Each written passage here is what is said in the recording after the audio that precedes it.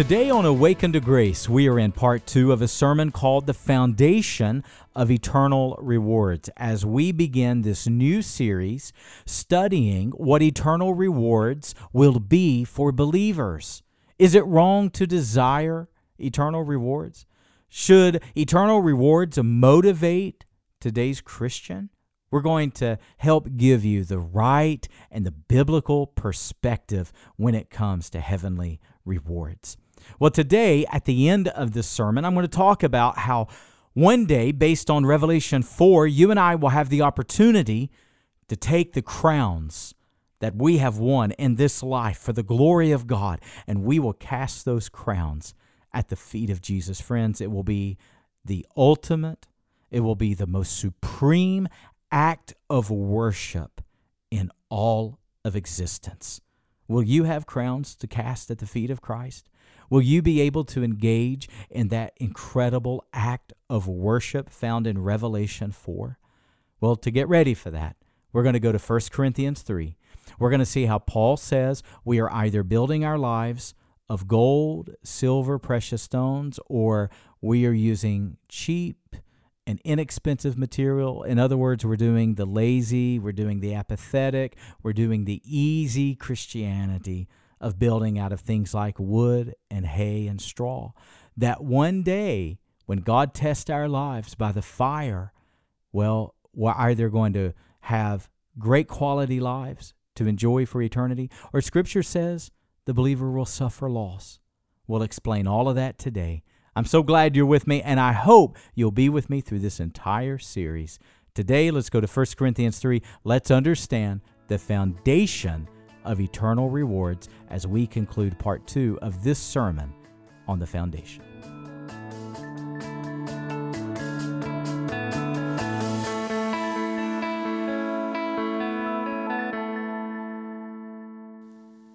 Each one's work will be made manifest when? For the day will disclose it. See, I can't see your motives, and you most certainly cannot see my motives. It's going to take the day, it's going to take the judgment seat of Christ to truly reveal it. How will our motives be revealed? Well, Paul tells us. I'm so glad you asked. Look what it says. By fire. By fire. I want you to write down a principle. Man and fire are inseparable. Humanity and fire are inseparable.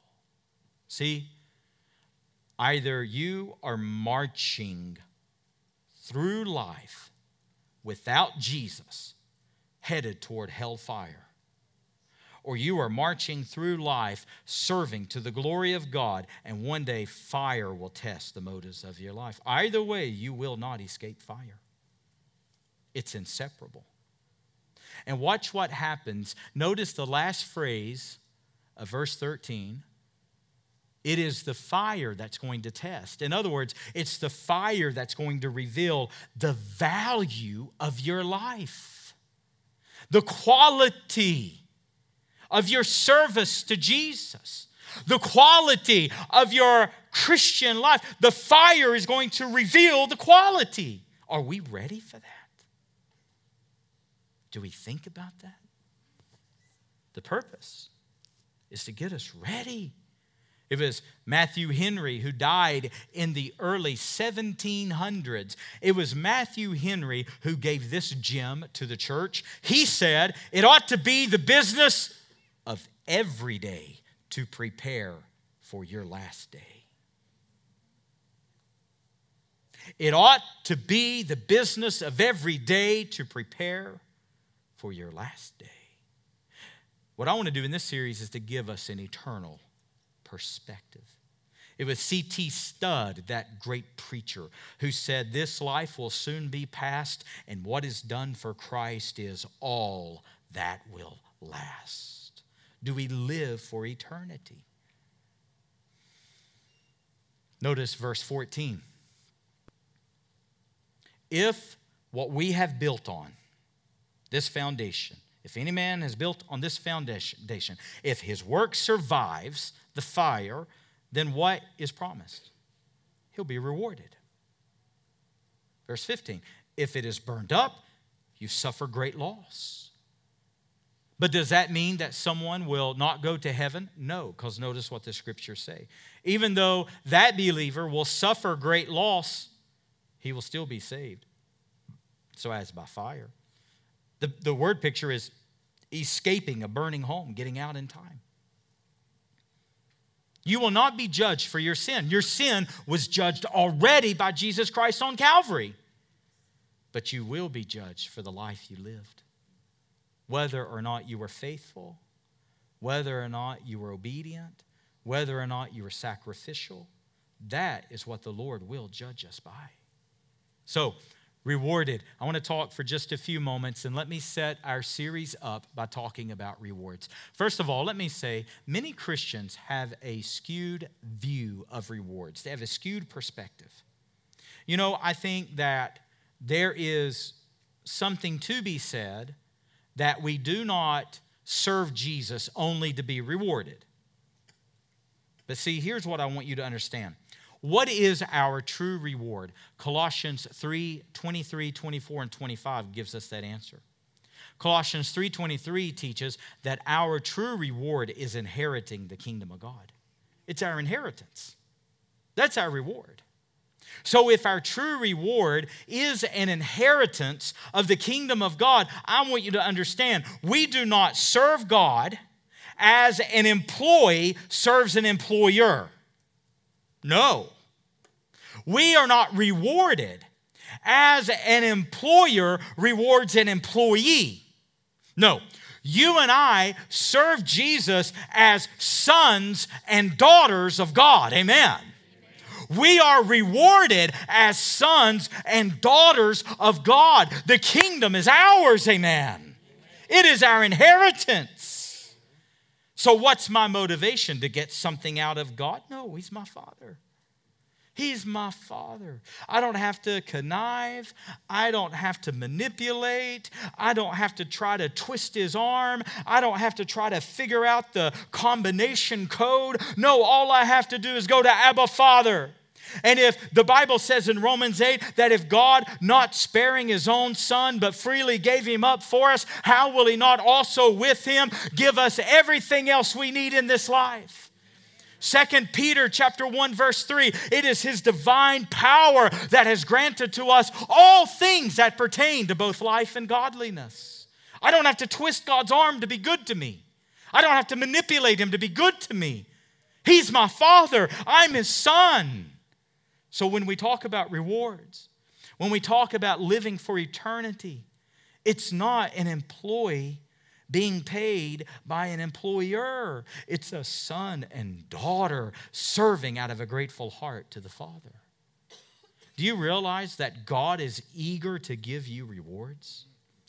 The scriptures say in Matthew 6, Jesus said, lay up for yourselves treasure in heaven. That's pretty good motivation. The scriptures say in Hebrews 11:6 that God is a rewarder of those who diligently seek Him. Amen. The scriptures say in Revelation 22:12 that when Christ returns, what is He bringing with Him? The Bible says rewards in His hands. What are those rewards in His hands? I believe part of it are the crowns of Scripture.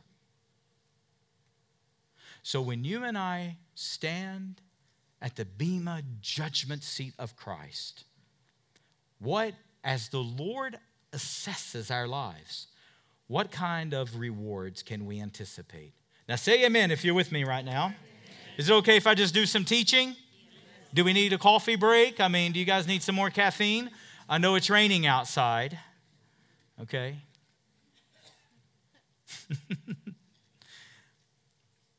We're used to rewards in this life, aren't we? When our children are small, what do we begin to do? We begin to reward them. But as you grow up into adulthood, rewards get very serious, don't they? They get very expensive. For the most elite in our societies, they get some pretty amazing rewards. In just a few weeks, somebody's going to earn a Super Bowl championship ring. That's a pretty good reward. People earn Congressional Medals of Honor. People earn Pulitzer Prize awards. People earn Nobel Peace Awards. People earn Grammys and Emmys. There are some who are elite who earn such trophies and such rewards. But let me tell you what the scriptures teach. Every single believer can be rewarded by Jesus Christ. Every believer. Note what the scriptures say. I'm going to give you 3 areas that I believe include our rewards. I have been following a great deal of teaching by Randy Alcorn, which is exceptional on this topic, Erwin Lutzer, which is exceptional, and Mark Hitchcock, which is exceptional. And I want to share with you 3 areas of rewards that we will have the potential with. Number 1, praise from Jesus Christ. If you go to the next chapter of 1 Corinthians, and I will not break it all down, but it's good for you to read. 1 Corinthians chapter 4 says that we are servants of Christ and stewards of the mystery of the gospel, verse 1. Verse 2, moreover, it is required of stewards to be found faithful. See, you and I are owners of nothing and stewards of everything. Amen? Amen. We are owners of nothing, stewards of everything. You think you're the owner? Have a heart attack. And who's going to take over what you own? Who is it going to be given to? We're owners of nothing, stewards of everything. We must be found faithful. Then it goes on to say in verse number 5 that each believer is going to receive a praise from the Lord Jesus Christ, a commendation by Jesus. Now think about that. You may feel like the least believer in this room. You may feel like the least Christian in this entire audience. But Jesus is going to have something wonderful to say about you and to you. You know what I love about this verse is that each believer receives a praise. God is not going to issue rewards based upon nations, based upon generations, based upon nationalities, or based upon churches. No, individually, to you personally, you will receive the reward. I love that. Can you imagine what it's going to be for Jesus to give you commendations? What do you think he will say? What do you think he will say of your life? Number 2, we will receive positions of authority in the kingdom of God. See, Jesus taught that based on the faithfulness of the way we lived on this earth is where we will rule and reign throughout eternity.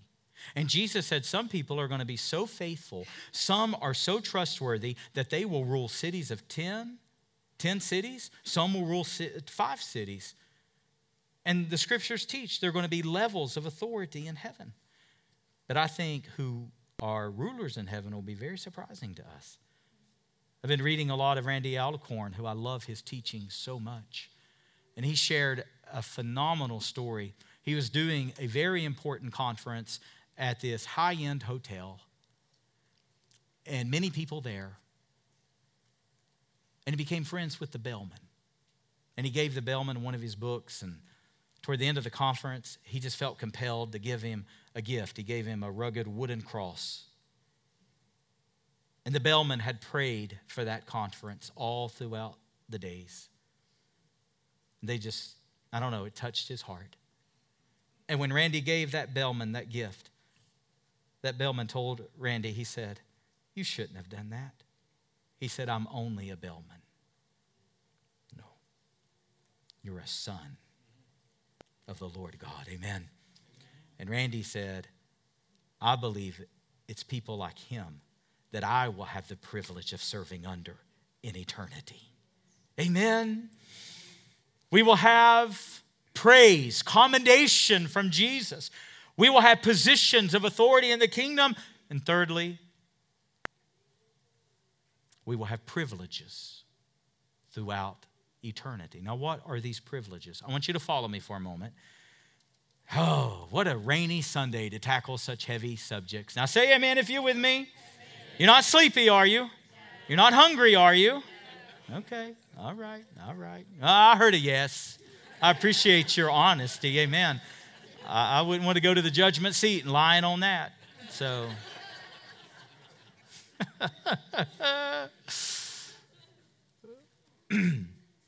What are privileges in the kingdom?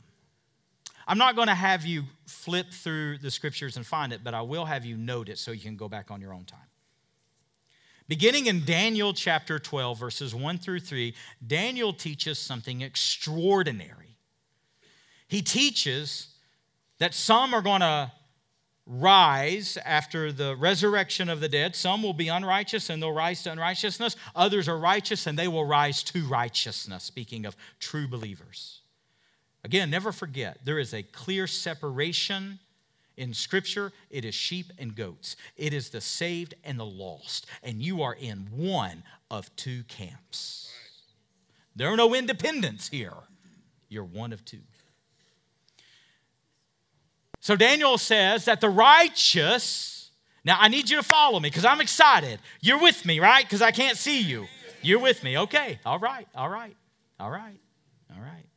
Here we go. Daniel says that the righteous are going to shine like the stars throughout all eternity. Now, you fast forward to Matthew chapter 13, verse 43. Did you know that after the parable of the seeds being sown, did you know that Jesus quotes Daniel 12? Did you know that? And Jesus says that we will shine with the light of God for all of eternity, like stars.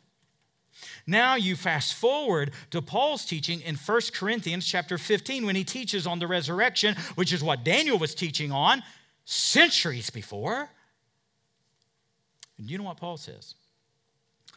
1 Corinthians 15 verses 40 and 41 and 49. Paul says that just as we have earthly bodies that's made for this earth, so there are heavenly bodies made for heaven. See, that's why you and I can't understand everything about heaven. We're made for right here, right now. Now, our soul is made for eternity. But we can't fully understand everything, can we? But be assured, it's as real, it is as tangible as the chair you're sitting in right now. Now, Paul says, just as there are earthly bodies and just as there are heavenly bodies, we will be raised to a heavenly body. And listen what he says. The sun has its glory, the moon has its glory, and the stars have their glory, and the stars differ in their glory. The stars, some stars are brighter than other stars. Do you know what scholars believe is the teaching there? One of the privileges, one of the rewards of eternity is that we are going to shine forever. We are going to display the glory of God to such a degree, it is going to be like the stars shining. Amen? So what's the thing with the rewards? I believe some believers will have a greater capacity to shine more brightly, to display God's glory more brightly than others. Now, will that diminish any joy in heaven? No, I don't think so. One person put it this way, and I like this. Everyone's cup will be filled, but some will have larger cups to fill. So those who lived more sacrificially, those who truly lived for others, those who denied themselves and picked up their cross, those who through their sufferings ceased from sinning, as the scriptures say, those who faced trials and tribulations like the hall of faith in Hebrews chapter 11, oh, they will shine with the capacity to display God's glory. Do you desire that? See, where so many of our view is wrong when it comes to rewards, we have a false humility. You know what the false humility is? Oh, shucks now. I don't really want nothing when I get to heaven. Oh, little old me, I'll just be glad to be there. Oh, just give me a shack on the hills of glory.